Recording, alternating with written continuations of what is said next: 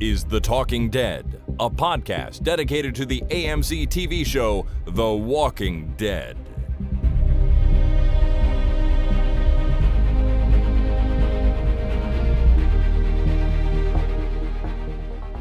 Good evening, everyone. My name is Chris. And my name is Jason. And this is The Talking Dead podcast number 489, recorded on Thursday, June the 18th, 2020. Hello, Jason Miles. How are you doing this week? I'm doing as well as can be expected. Christopher, how about yourself? Not too bad, not too bad. You know, it feels like it's been a while since we've podcasted, although we've been sort of on an every other week schedule for a month and a half now, but it hasn't been 3 weeks or 4 weeks? No, it's only been 2. Oh my God. I know, but it feels like a long time. And I wonder if that's because you and I didn't even talk that much this week, which is unusual for us. Yeah, there was very little chatting. I've been mired in work and life. Yeah, as have I actually. You've been absent and unusually cold. Well, I'm sorry about that. I'll try to warm up. But no, work has been, a busy slog for a little while for both of us, I think, and a lot of things going on in the world. But I guess we were just busy with other things. But it was unusual, and it made the 2 weeks pass slowly or something. It does feel slow. Feels very slowly. Yeah. Well, here we are into, halfway through June. Good Lord, where does the time go? We're still, of course, dealing with this global coronavirus pandemic that has shut down the planet. Well, good portions of it anyways. Where you and I live, they are slowly phasing in a reopening strategy. And in fact, where you live, even more so than where I live, because I am sort of closer to the center of the city, and we're, I don't know, taking it slower where I am. Yeah, and it does feel like things are coming back online, but slowly. And slow is good. Let's do it right. Let's do it slowly. Let's take our time. Make sure everything's okay. I heard a new phrase last week that we've been unhinged from the future. Which, we're kind of, I phrased it for a long time as that, we're on pause. Yeah. Right? The whole world is paused, but unhinged from the future, which means, it's hard to make plans. It's like, well, when do you want to take vacation this summer? I don't know. What's the point? Well, you barely can plan that. Yeah. You just don't know what's going to happen. Even in the sort of medium term, right? Like if things don't go well and all of a sudden there's a giant resurgence of this thing, we might have to lock down the whole country again, and good Lord, nobody wants that. No, nobody wants that. But we're slowly re-engaging with the future, planning, being able to plan things, being able to go and pick up stuff. It's still a bit weird, but hopefully things will come back online slowly, and steadily. And things will get back to semi kind of normal-ish, maybe. Maybe that's about all you can hope for at this point. But you're right. I mean, slow and steady it seems to be, and I fully believe it's the right way to do it. You just need to take your time with this, because if all of a sudden there's a real hard resurgence, it's not going to be good for anyone. So yeah, we're just trying to do our thing here, but yeah, so, we've been able to get out a little bit more. We've been able to get closer with some of the neighbors that we've always been close with, and the kids have really good friends, close by that we haven't been able to see as much lately. So that has been nice, but, slow and steady. So yeah, the way I figure it is that, we've had to fragment our society into little tiny groups. Right? Families, essentially. Huddle up with your family and don't talk to anybody else. Or don't engage with anybody else, physically distance from the rest of the world. But now it feels like we can huddle up in a bit larger groups, right? Yeah. Still isolate, but isolate the group and not just the individual family. That's right. So you can hang around with some friends, but, don't go to a ball game. Kind of thing. Don't get in a crowd of 5,000 people and all hug. That's right. Yeah. Yeah. And it also makes you realize just how much we spit on each other on a regular basis, right? Because that's how it transmits. So just like, holy crap, we spend a lot of time spitting on each other and getting each other's bodily fluids in our bodies. So gross. I mean, it's amazing we've survived this far, really. But as our prime minister said, we spend an awful lot of time speaking moistly. Yes. And that's just disturbing. It is very disturbing. All right. Well, I'm glad to hear things are okay. I hope everything, for everyone listening is pretty good or going well. As we slowly reopen society here. But what are we going to do on the podcast today? Well, I have two things to announce. We are going to talk about the recent movie, The Invisible Man, which I'm looking forward to doing. And before that, we actually have some pretty good Walking Dead news to cover. So that's going to be good too. But before all that, the one other thing I have to do, Jason, is wish you and everyone out there a very wonderful International Picnic Day. Oh, Picnic Day. Now, I realize that this might not quite be the time to engage in a picnic, but if you are doing so with your immediate family or with those people that you can group up with safely, then maybe now is the time, in fact, to enjoy yourself a nice picnic. And maybe that's in your backyard, or if you don't have a yard, maybe you have a balcony or some sort of little patio or something like that you can get outside, throw down a blanket, eat some sandwiches, and get attacked by ants. Yeah. I mean, that sounds like a picnic to me. And if you can do that, then great. Yeah. Instead of eating on the floor, go eat on the ground. Exactly. If you've been eating on your kitchen floor for the last 4 months, get off the floor, go outside, and eat on the ground. I mean, mix it up a little. Come on. Right? Yeah. Put down a blanket. Yeah, of course. Right? Of course. According to the internet, International Picnic Day is celebrated in many countries, though its origins are uncertain. Right. So, take that for what it is. But if you can get together with people you like, people you enjoy hanging out with to have a picnic, then why not? It's actually today. And so maybe you can celebrate International Picnic Day on the weekend if you want, if, today or the next day isn't that convenient. I mean, it's Thursday, but I guess it all depends on when you're listening to this. Yeah. It's a little bit late right now on Thursday, but picnic day. All right. There you go. All right, Jason, it is time to get caught up on The Walking Dead news. The Walking Dead news. Our first item in the news this time is very exciting, and it is that the season 10 finale has an air date. Really? Well, apparently. The only problem is it's a little bit of a secret still. Oh, so it has an air date. They just are not telling anybody what it is. Well, Robert Kirkman, you know him, the creator of The Walking Dead, was interviewed on a YouTube channel called Cartoonist Kayfabe or Kayfabe or something like that. I apologize, I don't know how to pronounce that. Kayfabe, Cartoonist Kayfabe. And he said on this YouTube channel, the old Walking Dead show will be coming back. Will be airing.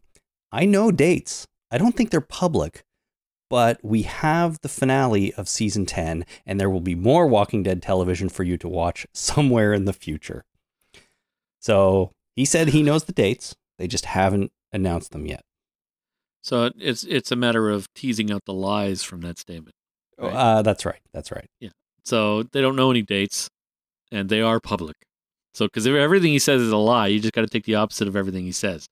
So, yeah, maybe. If they say they know the dates, they're just not public. Then they don't know the dates, but those unknown dates are public, and The Walking Dead will not be back. Oh, no, we don't want that. We don't want that. I'm going to choose to believe that someone has set a date to him, and he's gone like, yeah, sure, sounds good to me. And they just haven't let us know yet. But yeah. What they did was they wrote a date on the bag of money that they handed to him. Here's your monthly bag of money. There's a date on there. Yeah, got it.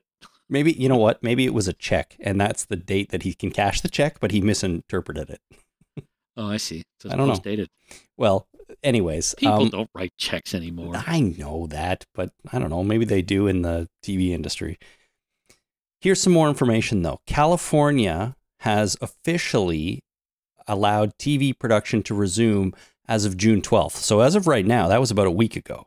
So some TV programs are back in production. And as we know, The Walking Dead didn't have any filming left to do, or if it did, it was like 10 minutes of filming. Most of what they had to finish was post-production work, some effects, things like that. So you would think the moment they were able to resume safely and under certain guidelines, they would get people back in studios to be finishing off what they need to finish off for this episode. So that's been happening for about a week now. And there is a great deal of speculation on the internet that The Walking Dead episode 16 will actually premiere during San Diego Comic-Con this year. Now, what is the deal with San Diego Comic-Con, you may ask? Because my actual question was, that's happening? Well, it is and it isn't. It's not happening as it traditionally does in a big event where thousands of people get together and all cram into rooms and get in close contact. They've canceled all of that. Right. They are doing a San Diego Comic-Con at home edition this year. So it's all online, and people will be able to watch live streams of events and things like that. So they're still going to be able to do something. And here's the thing: there won't be a season 11 trailer released this summer during Comic-Con because they just haven't started filming it yet. They have nothing to show us. So I think, and a lot of people think, that instead they will premiere episode 16 during San Diego Comic-Con for everybody. And that's when, maybe you'll be able to stream it as part of the convention, but it'll also just air on AMC and be available to everybody. So that seems like a pretty likely occurrence to me, which means that San Diego Comic-Con is about a month away. It's July 22 to 26. So in about 4 weeks, we could have the finale of The Walking Dead finally.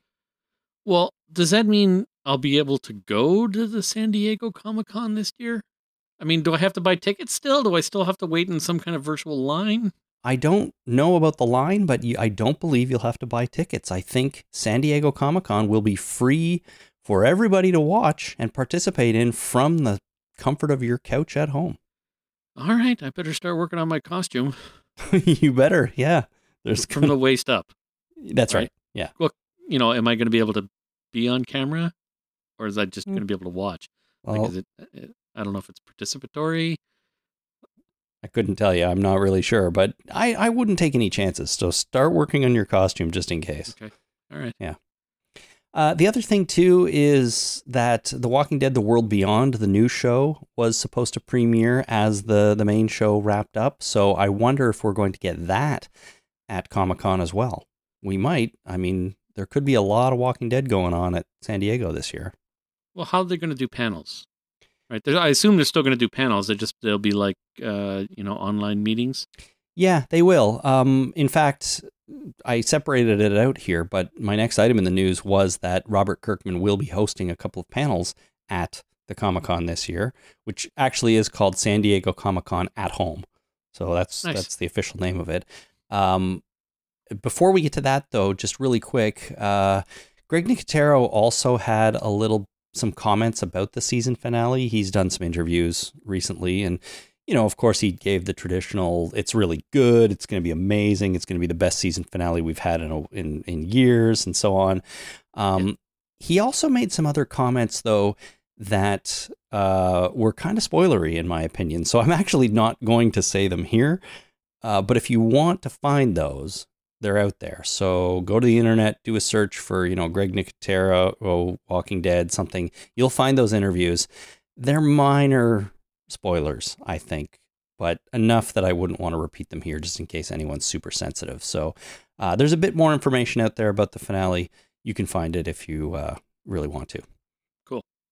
Okay, so San Diego Comic-Con at Home, as I said, it's July 22 to 26. Kirkman will be doing 2 panels, or at least participating in 2 panels that will be streamed online. I don't have the specific dates and times for them yet, but the first one is going to be In Conversation with Robert Kirkman.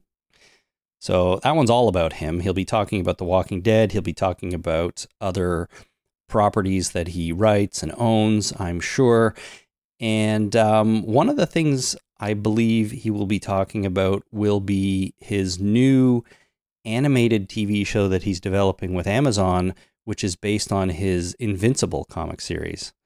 Oh, yeah. I don't know if you know those at all. I don't think you've read any, right? No, they're pretty cool. I read a whole bunch of them years ago when it was still running, and I did enjoy them. It's about sort of a high school superhero. His superhero name is Invincible. There's some other superheroes involved too, but it was pretty cool. What's most exciting though for me is this show will be animated but geared at adults, and some of the voice acting is really good. It has Steven Yeun, who of course you know from Walking Dead. It's got J.K. Simmons, who I love him. Everybody loves. Sandra Oh, also very good. Canadian. And Mark Hamill. Not Canadian, but you probably know who he is. Yeah. Yeah. So those are some pretty good voice actors right there. So I'm looking forward to that show. But that's one of the things Robert Kirkman will be talking about, I suspect, as San Diego Comic-Con at Home goes on. The other panel that he'll be on is called Skybound Presents Comics and Creators. So he'll just be one of, I think, many comic writers involved in that one, but also could be interesting. And likely he'll be asked questions about The Walking Dead because, of course, that's what he's most known for. Right. Cool. Yeah. So San Diego Comic-Con is definitely happening. There is definitely going to be some Walking Dead content, and hopefully the season 10 finale will be part of that, because I'm really looking forward to it. And if that's the case, that's only about a month away. So July 22nd, you said, right? That's when it starts. It's 22nd to 26th. And whatever the Sunday in there is, you would think, is when it premieres on AMC. I wonder if they'll do something like, stream it to people online the night before or something like that, and then air it on AMC. I don't know. We just don't know. And then Walking Dead World Beyond, who knows as well. Maybe they'll premiere that as well, unless they've changed their plans, and that will come later. But either way, we should be getting some new Walking Dead stuff in the relatively near future. And I'm excited about that. Me too. All right, speaking of conventions, another big popular one called Wizard World is going completely virtual this year. Again, no one's going to be getting together in a big sweaty mass of humanity in a conference center anywhere. And this one is coming up really soon. They're doing a virtual event on June the 26th at 1 p.m. Eastern. It's a free live Q&A panel with a bunch of cast members of The Walking Dead, including Chandler Riggs, Xander Berkeley, David Morrissey, and Iron E. Singleton. There's a few others as well. So if you want to check that out, that is at wizardworld.com, but it's soon, June 26th, 1 p.m. Eastern Time. Don't miss it. That is a week from tomorrow. That's also my 21st wedding anniversary, June 26th. 21 years? Oh my God. Isn't that incredible? I remember when it was 9. Do you? Is that? I remember I was around for your 9th anniversary. I'm like, oh my God, you've been married forever. Well, now we really have 21 years. Well, congratulations, my friend. Oh, thanks, man. I might spend an hour or two of it watching a Walking Dead panel. Yeah, and pass on congratulations to your wife too, because she's the real hero. Oh, in this situation, you are not wrong about that. That's awesome. Yeah, it's funny. Today, coincidentally, was my aunt and uncle's 53rd wedding anniversary, and I saw a post on Facebook about it and thought, my God, 53 years is a long ass time. It really is. But it's longer than I've been alive. Yeah, both of us. For now. Right. Anyways, June 26th, Wizard World Walking Dead panel. You can check it out at wizardworld.com.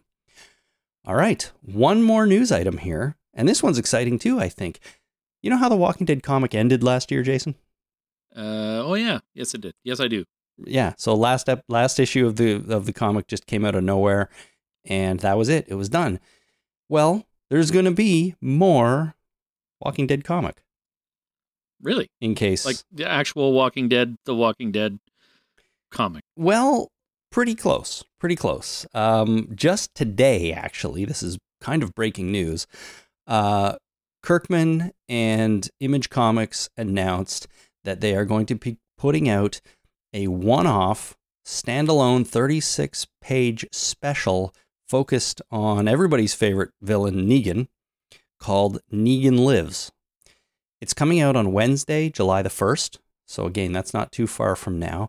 And it's basically a one-off explaining what happened to Negan after his last appearance in the regular run of the comics. So we get a little bit more Negan content. IGN reports this one-shot issue will explore what happens to Negan after his final appearance in The Walking Dead number 174. So whatever happened after that, we're going to find out. And here's the nice part. They're actually releasing this to help support comic shops who are struggling, to stay afloat when they've been forced to close during the pandemic. And now they're starting to reopen. Kirkman decided that he would do this as kind of something to draw people in and help them gain a little bit more marketability and revenue for reopening. So Kirkman said this: while Charlie Adlard and I had laid the series to rest, this felt like something special we could do for the store owners who made our series a success to begin with. To that end, I'm happy to report that 100% of the revenue generated from this book will go to the stores selling it.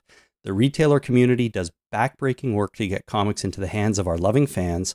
We should all be doing more in these trying times to show them how appreciated they are. So that's fantastic. Every penny that they sell these for, the stores get to keep. And in fact, apparently there's a shipping cost involved with comics, coming into comic book stores that the stores have to cover.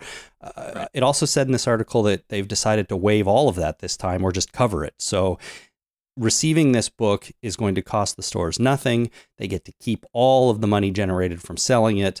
And it's Kirkman saying just, it's the least I can do for a bunch of retailers that were promoting my book from the beginning and helped make it a success, at the start. So it's not just all the proceeds. Well, proceeds, it's like, here's a bunch of comics, sell them and keep the money. Basically, yeah. It's like, here's a comic that, a lot of people are going to want. It's going to be popular. You just know, don't worry about it. Keep all the money. I'm floored. That's fantastic. You're right. He may be a liar, but he's not a bad guy. No, he's not a bad guy. And I mean, he's fronting all the costs, like all the publishing costs, the shipping costs. He's, writing the thing himself. He probably has to pay the illustrator. What's his name? Charlie Adlard. Yeah. Charlie Adlard. You said that before, and I missed it. That's I'm flabbergasted. That's amazing. Well, good job, Robert Kirkman, and everybody at Image Comics or who had anything to do with this. It's great. And listeners, I recommend you go pick it up. Go to your local comic shop, grab it. I don't personally buy a lot of comics, although I was buying The Walking Dead every single month until it ended. And I'll be going and getting this, absolutely. Not only because I'm curious about what happened to Negan after he was written out of the comic, but also because my money will be going to help the stores survive. And, it's the little things, right? I haven't been to a comic book shop since I lived near you. And that comic book shop up the street that we used to go to every now and again. Yeah. And I had The Walking Dead on my pull list. But I haven't, since I moved, I haven't been to a comic book shop. I haven't been to one around here. I'm not even sure where the nearest one is. I'd have to talk to Dave. But I'd go to a comic book shop for this. Well, and I think that's probably the point. I think it might be. Yeah, you should do that. Figure out where your local comics shop is and just go in and grab it. You might as well. I wonder if you still have a file, like a pull list at the shop near me, which is the one I go to still. Well, it would really suck if they didn't realize that I haven't been picking up my comics in, my God, it's been 10 years. You know what? I should go in and ask. And then if there's anybody out there that needs a copy of The Walking Dead from the last 10 years, it might be sitting in your file. Well, if it's in my file, I'd buy them. Oh, really? Right? Well, yeah. I'd fork out the original cover price or whatever it was, but I don't think I'd pay the current price. But I mean, they'd be idiots not to take them out of there and sell them. I mean, they would be. They have to have a policy of if you don't pick up your comic in 6 months, we're selling it. Well, right? Maybe. You'd think they'd try to get in touch with you, though. I don't know. Well, maybe they don't care. Maybe they're like, because they have that policy of, if you haven't picked it up in a year, I'm selling it, and they don't want to contact me because it's worth more in a year, right? It's money in the bank. They're putting money into a folder, and they're waiting for the money to make money, and then they pull it out of the folder and make more money. Well, I suppose that's true, but I am definitely going to ask about you when I go in there. Okay. Because I apologize. Tell him I moved. I'm just super curious about it. Yeah, I'll be like, he moved away. He's not coming back, but just in case, I'm curious.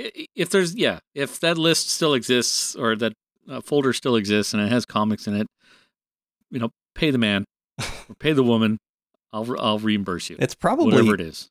$500 worth of comics, isn't it? Whatever, man. I mean, if they've got $500 worth of comics sitting in a folder, that's money that I've taken from them. It feels like I would have given them the money, and they put those comics aside, assuming that I would give them the money, and I would feel absolutely horrible about that. I will pay whatever it is. I will pay it. Wow. Okay. Well, I'll go find out as soon as this comes out. I'll take a trip in to get my copy and see what the deal is with your file. Yeah, you might as well buy 2 copies. Okay. They probably won't let you, but try. Well, they might. I have a file, but that sort of ended when Walking Dead ended because that was the only thing that they would hold for me. I don't know if they're going to hold this for me, so I'm going to have to go in on day 1 just to be safe. Yeah, that's your best bet. All right. That is the Walking Dead news, everyone. So we've got some stuff to look forward to coming up, especially the season 10 finale. Hopefully that is in about a month during San Diego Comic-Con.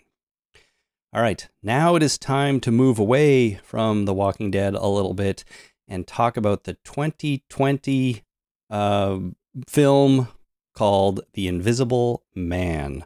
Mm-hmm. So, Jason, The Invisible Man, this is a story that has been around for a long time. It's been made into a movie, the basic idea has been made into a movie, I think, a few times in the last 100 years.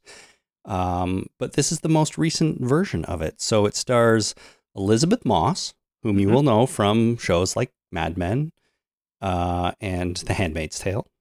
And West Wing. West Wing? Oh, yeah, she was on the West Wing. She was one of the daughters of the president. That's where I know her from. That's what I think of her from. I've been a fan of hers since then. Really? I had no idea she was on the West Wing. Yeah, she was the youngest daughter of Jeb Bartlett. Okay. All right. Well, I didn't know that, but also the West Wing then. Yeah, she was kidnapped once on the show. And then recovered? And then recovered. That's correct. Oh, good. Good. Now I don't have to watch it. That's true. So The Invisible Man, starring Elizabeth Moss, it came out in theaters earlier this year. And in fact, I just read today that since drive-in movie theaters have had a bit of a resurgence during this time because people can drive up and stay in their own cars and remain physically distanced from other people, they've been showing The Invisible Man, and apparently it is now number 1 at the box office again, even though it's already out on home video and digital platforms. People are going to the drive-in to watch this, amongst some other movies, of course, but this is number 1 right now, which is kind of funny to me. That's really kind of crazy. But also great. So what did you think, Jason Miles, of The Invisible Man starring Elizabeth Moss? Well, Christopher, let me tell you, I did not like this movie. Really? That's sad. Go into it. Well, I have a couple of problems. One, the biggest problem I had with this movie is mine. It's a problem with me, and it has to do with horror movies. Try not to spoil it yet, because we are going to get into spoilers, but just in case you were going to say anything, just hold back a little. Okay. No spoilers yet. Unless the only spoiler is that I have a problem. Okay. That's not a spoiler. Yeah, not really. It's a spoiler. Yeah, I get it.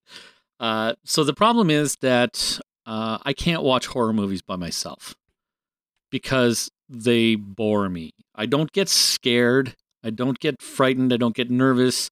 I only get annoyed at jump scares. And there was a few jump scares in this. Spoiler. Sorry. But I mean, it's a typical horror movie, but horror movies are wasted on me unless I watch them with somebody else. If one of my favorite things to do is watch horror movies with Dave. Dave loves horror movies. Mm-hmm. I love watching horror movies when Dave's in the room because he enjoys it so much. It's infectious. I enjoy horror movies more when I'm watching them with someone else.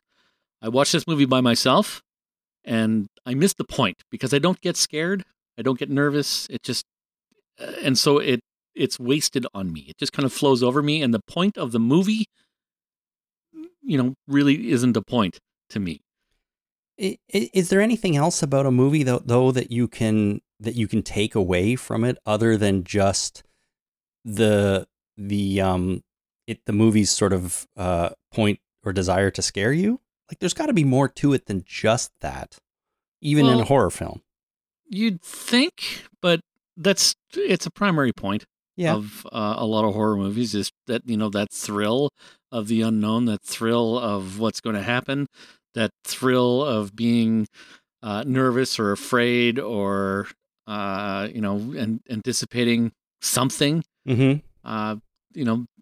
That doesn't happen to me when I watch horror movies by myself. Interesting.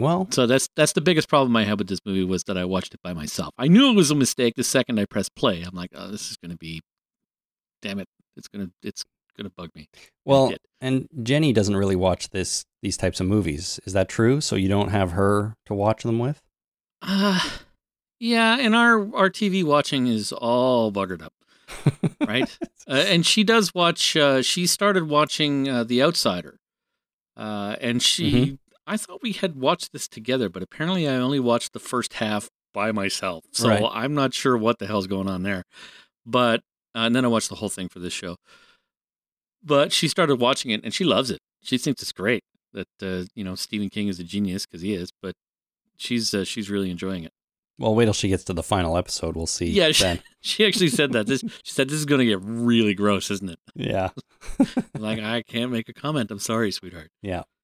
Okay, well, that's unfortunate. It's too bad that you didn't like this because I thought it was a pretty solid experience, to be honest with you. I think this movie had a few problems, but overall, I definitely recommend it because I found it creepy at times. I know what you mean by it's hard to get really scared or really freaked out by a film. But I certainly am able to experience sort of just the thrilling nature of movies like this sometimes and the creepiness. And I thought this movie did early on, or at least in the sort of middle third, a pretty good job with some of that. So I enjoyed that a lot. It's a really contemporary take on this classic story. They add some pretty modern elements to a story that's been around a long time. And Elisabeth Moss is one of my favorite actors working today. I just absolutely love her. And part of that is because I'm such a huge fan of The Handmaid's Tale. But I was also a huge fan of Mad Men and, some of the other things she's done. And for me, this was no exception. She was fantastic in this. And I just love watching her. So it seems like anything Elisabeth Moss is in for me just brings it up a level to begin with. And I think that combined with the fact that I did enjoy this for the most part, I'd have to give it a pretty favorable review. And unless, thrillers really aren't your thing, I say give this one a watch. That would be my overall recommendation. Yeah, I would recommend it as well. Because I do also like Elisabeth Moss, and I've liked pretty much everything that she's been in. I recognize that the biggest fault with this movie is not with the movie itself; it's with the person that watched it. So I mean, it did have issues, and when we get into spoiler stuff, I'll start griping. But I think overall, I would recommend this as well. All right, well, good. Okay, so I mean, you may not have gotten a lot out of it, but it's still worth watching. That's great. So I think from here on in, there are going to be spoilers for The Invisible Man. If you haven't seen it, obviously beware if you have any interest in watching it, and I recommend you go check it out. So I'd say, Jason, one of the things that I don't think worked great for this movie is that it ultimately tried to do a little too much. I was hoping, and what I got for a good chunk of it was like a more sort of intellectual thriller. But ultimately, it had a lot of those elements, but it also turned into, by the end, a little bit more of a typical like slasher or monster movie in a way. And The Invisible Man is supposed to be a monster movie, yeah? Well, it can be, but I thought this was a little bit of a different take on that, right? Because, I'm certainly not an expert in what I'm about to say, but this movie, I think, was really going for a depiction of some of the lingering effects that stay with a person after they have escaped an abusive relationship.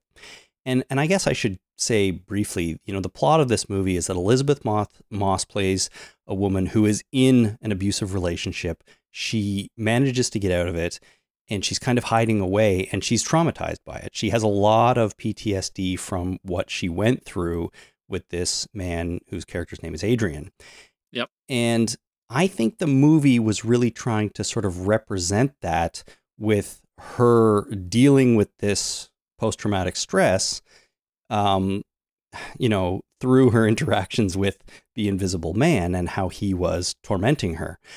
Whether that rings true or not for people's like real experiences, I don't know, and I wouldn't feel comfortable commenting on, but I did think it was the movie giving us an interesting depiction of this kind of trauma. And, I don't want to get too deep there, but, things like she's hiding away with some friends in a house after she's escaped, and she has trouble even going outside. She can't even make it to the mailbox, by the sidewalk because she's so afraid, and stuff like that. So I really, like maybe the wrong word, but I appreciated that aspect to this movie, and I found it fascinating to see the movie's take on it. But we sort of move past that eventually and get into the more slasher monster movie elements of it later on. And that was probably, well, I don't know if that was intentional. I mean, I guess it was in a way, but I was hoping to kind of stick with that sort of feeling of depicting someone's post-traumatic stress based on what, this relationship that she escaped throughout the film, and hopefully resolving that. And I guess in a way they did, but it felt like it went a little bit more traditional slasher flick at the end. Yeah, I would agree with that. I mean, I never really picked up on the parallels between the monster movie and the trauma of escaping an abusive relationship. I have to admit, I didn't pick up on that. So I'm glad you brought that up because that does make sense. Mm-hmm. My biggest issue is that based on the trailer that I had watched a while ago when I first heard about this movie, I thought that the movie was going to be is this guy real or is she having psychological issues? Mm-hmm. And the audience wouldn't know whether or not it was real or she had psychological issues. But based on the outset, and we're in spoiler territory now, right? We are indeed, yes. From the very first depiction of, she leaves the room while cooking something, mm-hmm. and the gas turns up, right? Not only that, but the knife falls off the counter. Yes. So from that very moment, it's like, okay, well, he's real, right? He's really got a super suit that makes him invisible. And therefore, that whole psychological aspect of the whole movie just went out the window. Like, it's gone.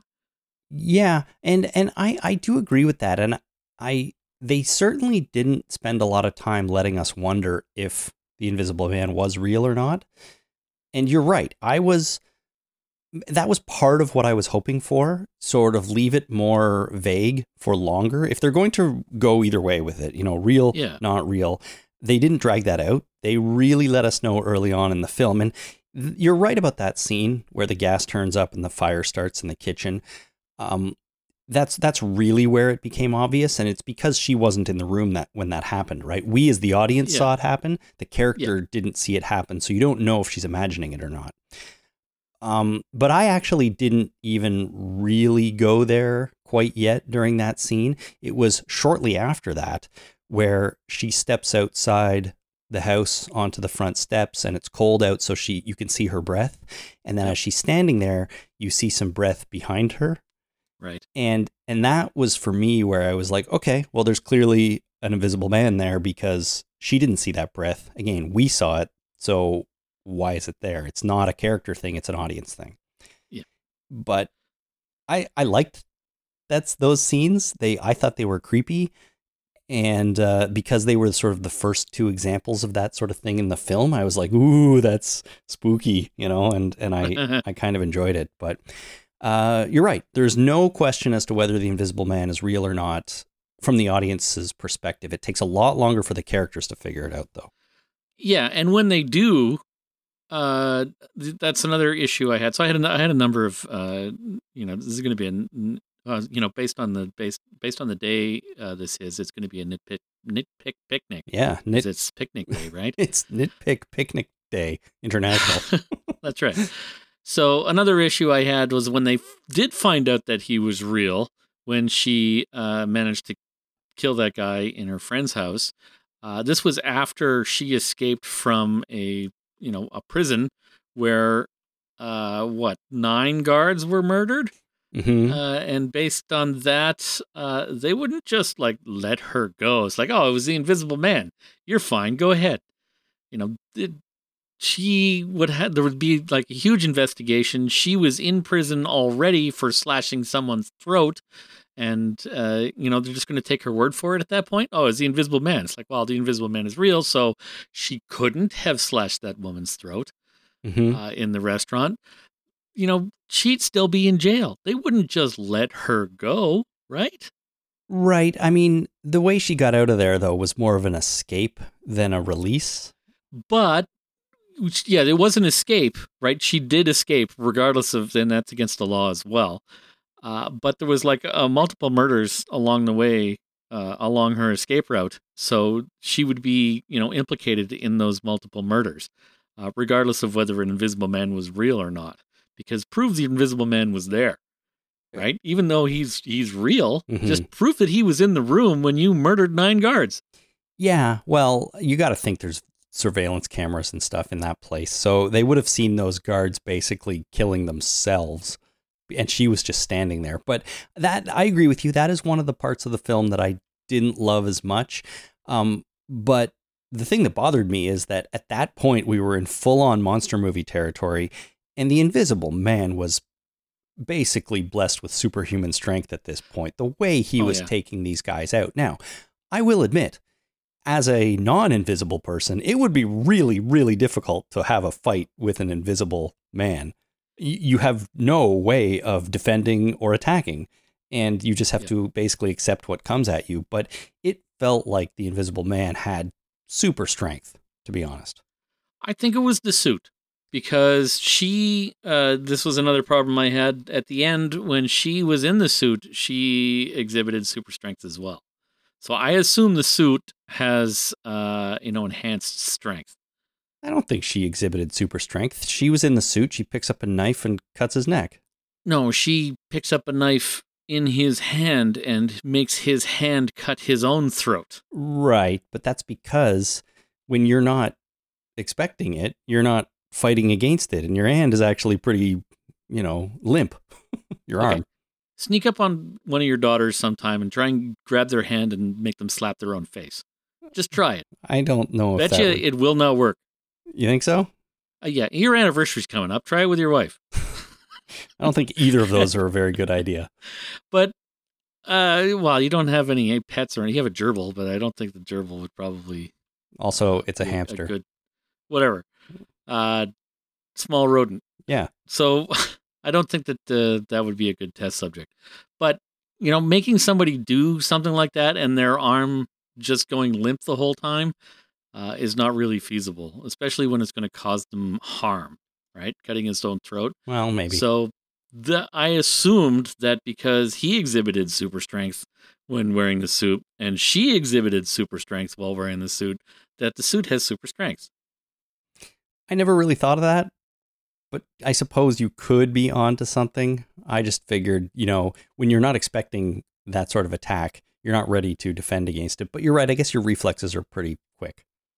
Yeah. I mean, you'd have to be limp and then not move while you cut your own throat. Right. Well, I've been limp and not moving quite a few times in my life, so... Yeah, and very rarely have you cut your own throat. Almost never, yeah. Yeah. Yeah, and this, while we're speaking of the suit, did you notice that at some points the suit made a lot of noise? And at other points it was completely silent? What are you talking about? You saw the cameras, the little cameras that were in the suit, whenever they moved and you could see the cameras, there was like... This was a loud goddamn suit, unless it wasn't. Right. No, I didn't pick up on that, but now that you've mentioned it, I never want to watch it again and be annoyed by that.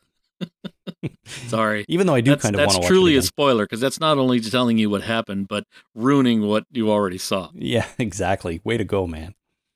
I thought the suit itself, when you saw it in its non-invisible state, also known as visible, was really cool looking, to be honest. Yeah, it was an eyeball suit. It was an eyeball suit. There's a word for people who are afraid of that kind of thing. There's a phobia for repeating patterns like that, and I don't remember what it is, but hopefully no one who watched this had their repeating pattern phobia flare up when they saw it. I don't know.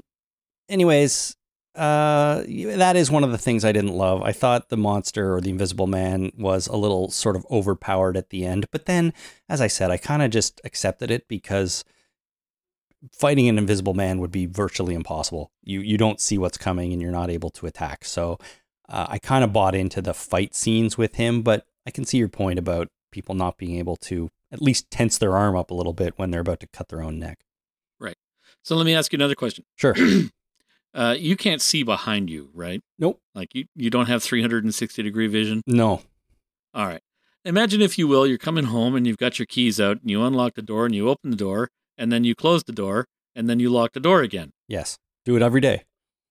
How much room do you leave for someone else to get into the house? I mean, not a ton. Not a ton. No. Exactly. So this guy not only possesses super strength and invisibility, but the ability to walk through walls, because he can get into a friggin' jail whenever he wants, right? An actual jail cell. And he's fine there, even though, how much power can this suit have? Does it have like 14 hours worth of power? Because this is a jail cell. That door is going to be locked for quite some time. Yeah, I agree. And it's funny you mention that, because one of my other nitpicks about this movie was that if you think about it too hard, when it comes to stuff like that, it does lose a little bit of credibility, especially when Elizabeth Moss's character is in custody, because the way the movie plays out, he's basically in the room with her the entire time. He's always there, whether, and we never see him. And I'm thinking like, okay, she's locked in this cell, which is more like a hospital room than a cell, but he's in her own shower. Yeah. It's not so bad. He's in there with her. What's his plan? He has to stay there until they come and let her out again, like standing there silently. Like, what if he has to take a leak or something? It's problematic, to say the least. It is. So, if you think about that a little bit too much, yeah, absolutely. It's like, what's he doing? But again, I tried not to think about it too much. Okay. If I'm a private citizen, which I am, and I invented an invisibility suit that was perfect, I don't think I'd stalk an ex-girlfriend or an ex-wife. I got some other shit I can think of that I would want to do. Yeah, maybe, but this guy's deranged, right? So this is all he can think about. You're not deranged. And this is his choice, right? Yeah. Like, go see some free movies, man. That'd be the easiest thing. I mean, the idea of this kind of technology is actually pretty terrifying when you think about it, Somebody puts this on and they can do almost anything they want. They can go and get into almost anywhere they want. They can, as we saw in this movie, they can manipulate you and they can gaslight you in whatever way they want, frame you for murder, affect your job. Those things both happened in this film to Elisabeth Moss. I mean, if somebody was suddenly invisible, society would be fundamentally changed if everybody had this tech. Or even if but not only you would. This tech alone would not do it, right? And we've talked about this before. One, you can see his breath, so respiration is still there. So if you can see his breath, you can hear his breath. And his suit is, well, I assume it had sound mufflers, unless the cameras were acting up and not working properly, because it was absolutely silent before that. And not only that, but you would have to be super silent as well. Don't bump into anything. Don't step on any hard surfaces that might make a noise when you step on them, unless, because I assume you've got cameras on the bottom of your feet, right? You have to have cameras and projectors everywhere, basically. Yeah, so the cameras on the bottom of your feet, probably you're making some kind of clacking noise on, hard surfaces. Well, look, I'm not saying it would be easy, but I'm saying that the things that people could do with a perfect invisibility cloak like this are staggeringly terrifying when you start thinking about it. I think a cloak is impractical. I think using invisibility tech on inanimate objects, such as cameras or other surveillance equipment or planes or drones or something else, is absolutely terrifying. That's true. Like having a drone flying overhead that is completely, it would not only have to be, visible light invisible, but, radar is electromagnetic. So I assume that the suit can project any spectrum of electromagnetic radiation, not only just visible light, but X-rays and the like. Yeah, you're right. So it'd be radar invisible too. So you put this on a plane, that plane is invisible, absolutely invisible, like it doesn't exist. Yeah. Well, yeah, but I'm even if you put it on a human being, even though it would be difficult in some circumstances, the things you could get away with are just mind-boggling. So yeah, it's kind of freaky technology when you really think about it. And if we ever get there, boy, who knows what's going to happen to the world? I'm super not scared. No, I think it's completely an impractical solution. I think that mental projection is probably more of a reality than invisibility. Oh, who knows? I don't know. Maybe. Right? You take enough LSD, I bet you can project your mental state into another room. I assume. I've never taken LSD, but that's what I assume happens. I guess so. Yeah, neither have I. Wouldn't know. Yeah. Well, what did you think about the scenes in the film where Elisabeth Moss is fighting the Invisible Man? And of course, you can only see her. You can't see him, but you see her struggle against nothing and do all of the things that you see plenty of times in movies where two characters have a physical altercation, but you only see half of it in this one. What do you think of those scenes?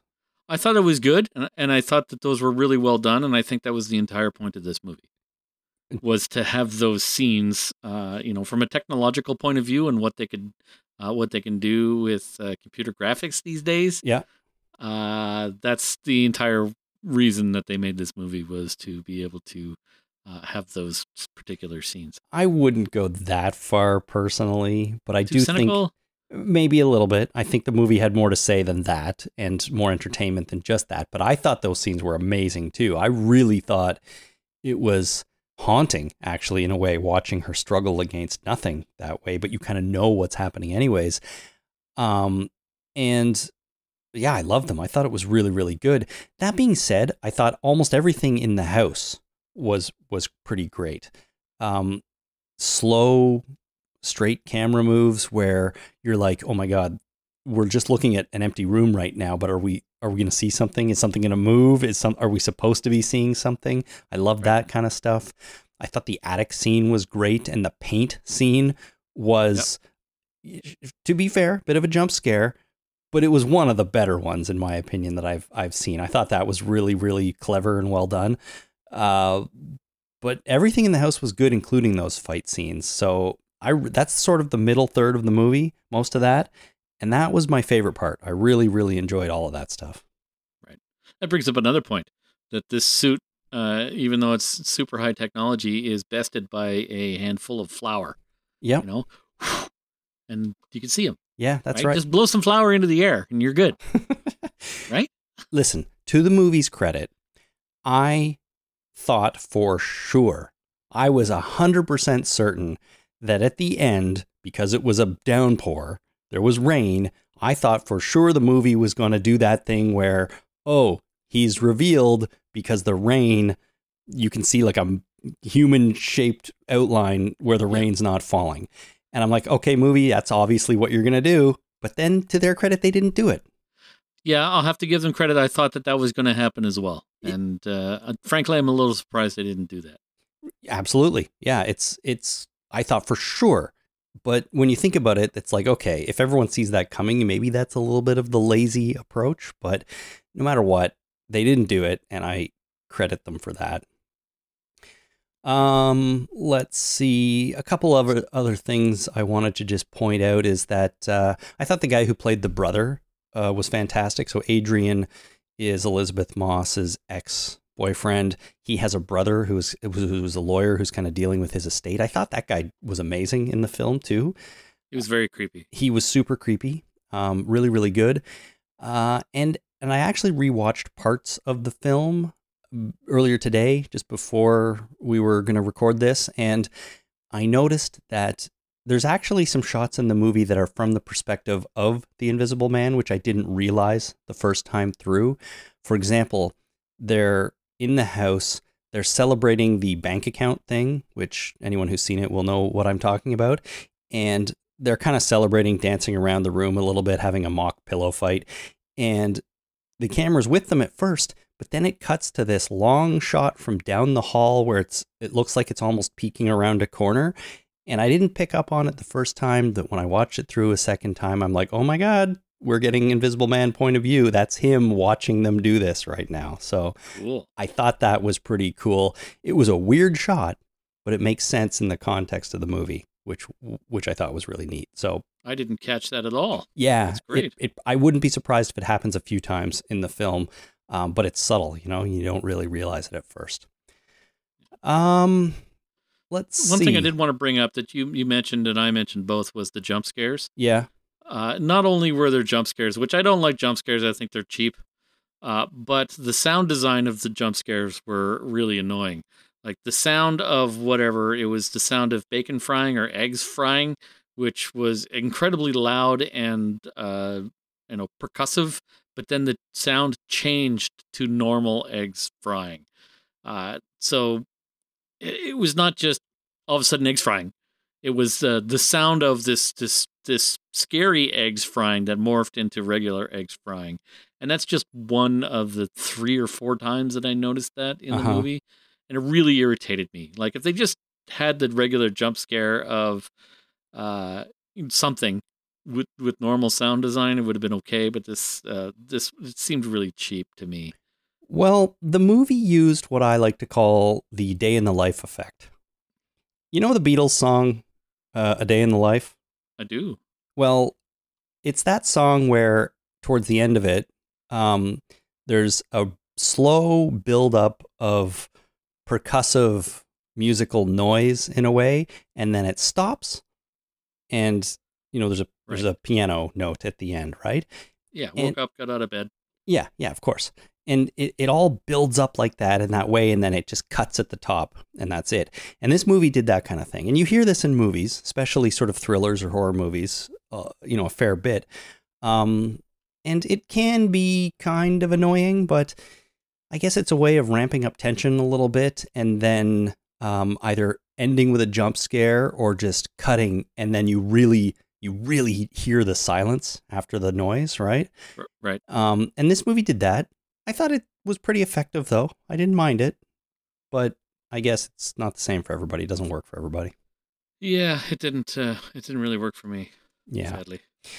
Well, the last thing I was going to mention here is that did this movie, and it's a question for you, did this movie have one too many twists at the ending? And again, we're in spoilers here, so I guess we can talk about the twists. We've already kind of mentioned them a little bit as we've talked about it. But I think there was one key twist, and then sort of a secondary one right at the end. And I'm not sure personally it needed both. You could have just gone with the one twist ending and been done with it, and I feel like I would have been satisfied. I don't recall the twists because I knew what was going to happen. The one at the very end, as soon as she got her hand, started peeling that suit off of the mannequin, I knew exactly how the movie was going to end. Mm-hmm. Like, so it's like, okay, she'll don the suit at the end and kill him. Yeah. Right. That's so, he gets his a taste of his own medicine. So I knew that was going to happen. So that, I assume that's the one twist you're talking about. Yeah, I mean, in a way, there's three. The one is that, yes, she uses the suit at the end to kill him. The other two are when she manages to kill the Invisible Man. Before that, it turns out that it's his brother in the suit and not him.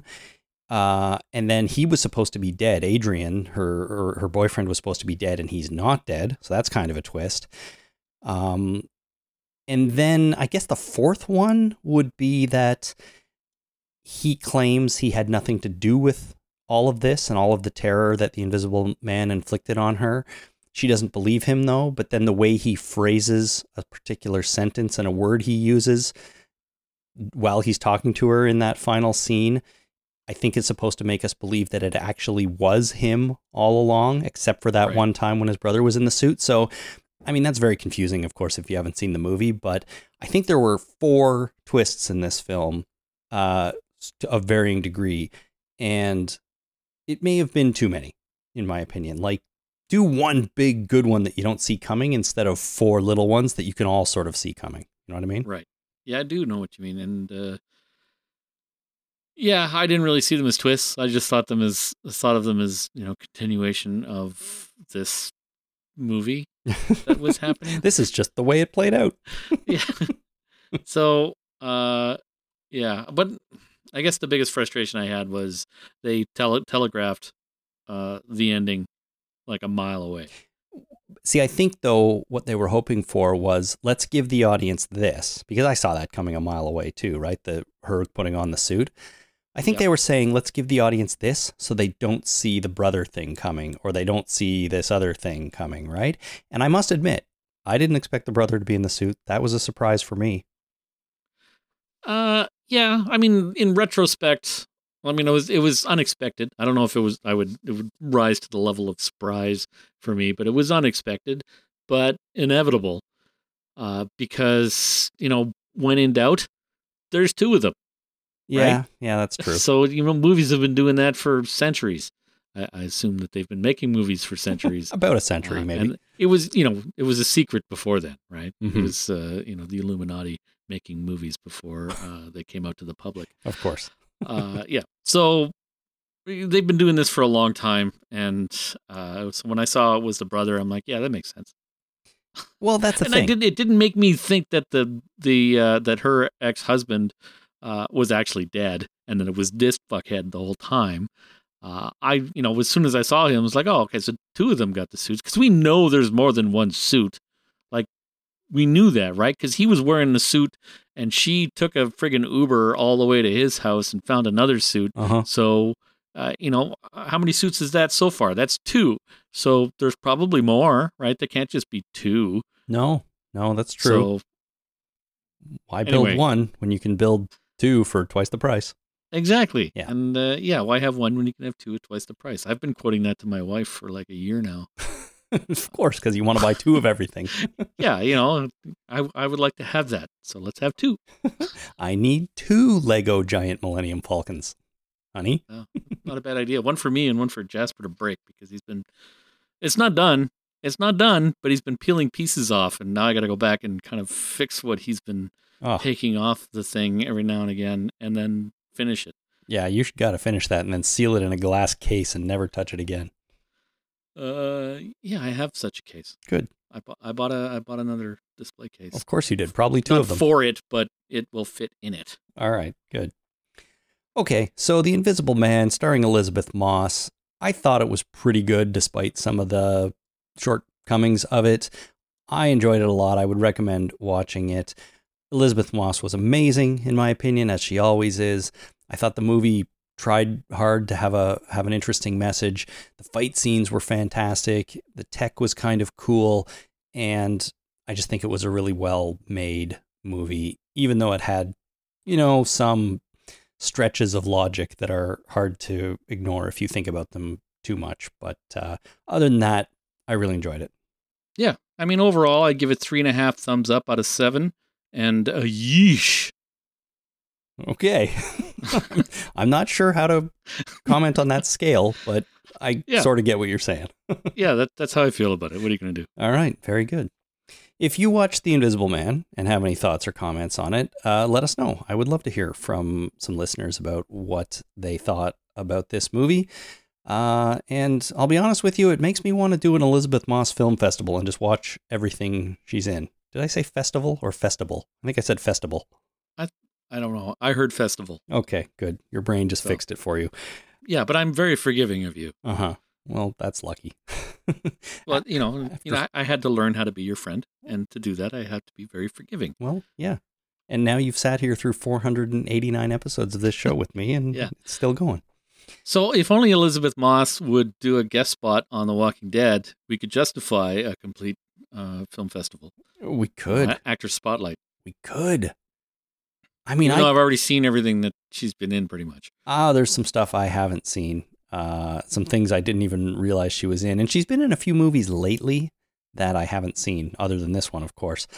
So I don't know. I might seek those out. I have yet to find something that I didn't like with her in it or didn't think she was great. So it is the age of Moss. Sure. And that's exciting. All right. That is it for this podcast. Thank you so much for tuning in, everyone. We will be back in 2 weeks. Honestly, again, I'm not sure what we are going to cover then, but we will try to find something. And the way it's going, I expect there to be more Walking Dead news. Who knows? By then, maybe we'll have an official announcement on the actual air date for the season 10 finale. And then 2 weeks after that, it's almost Comic-Con, so we might be talking about that episode then, which I'm very much excited to do. So let's hope that is the case. I can go to Comic-Con this year. Oh, man. It's going to be online. That's awesome. That's exciting. I'll make sure I can't wait to get all the free stuff. All the exclusives you can buy. Yeah. It's going to be fantastic. Every year I feel bad. I feel like I'm missing out on the whatever Lego Comic-Con Lego exclusive is, because they always have a Lego exclusive. Yep. And I always know what it is, and I always feel like I missed out, and I don't want to pay 100 times retail for it. So maybe this year I can get on a mailing list and they could mail it to me. I don't know. Who knows? Let's hope. Yeah, let's hope. But in any case, you can go. It'll be fun. Yay! It'll be fun. I'll be there too. We can hang out. That's right. All right. We have the technology. That's right. We sure do. Okay. So in a couple of weeks, though, we'll be back with discussion of some movie or TV show. I will try to post about it in advance on our Facebook page if I can. This time I didn't for The Invisible Man because, to be honest, we only decided to do it a few days ago, and here we are. Yeah. Like we said off the top, it's been busy. It's been a bit of a crazy time last little bit, so we didn't have time to get organized, but we'll try to do better. But in the meantime, if you want to get in touch with us, you, of course, can do that by visiting our website at talkingdeadpodcast.com. Click on Send Voicemail at the top, and you can send us a message with your voice. And that's a great way to do it. You can also use your recording app on your phone, which usually gives really good quality, and record yourself that way. And either way, those get emailed to us at talkingdeadpodcast@gmail.com, which is also the address you can just send your emails to. If you have any thoughts or comments or questions, send them in like that. And I read them all and try to get some of them on the show when I can. Our Facebook page is at facebook.com/thetalkingdead. All our episodes get posted there. Sometimes I post news there as well for discussion.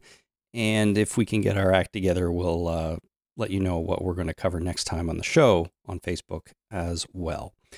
I thought for sure you were going to say nudes.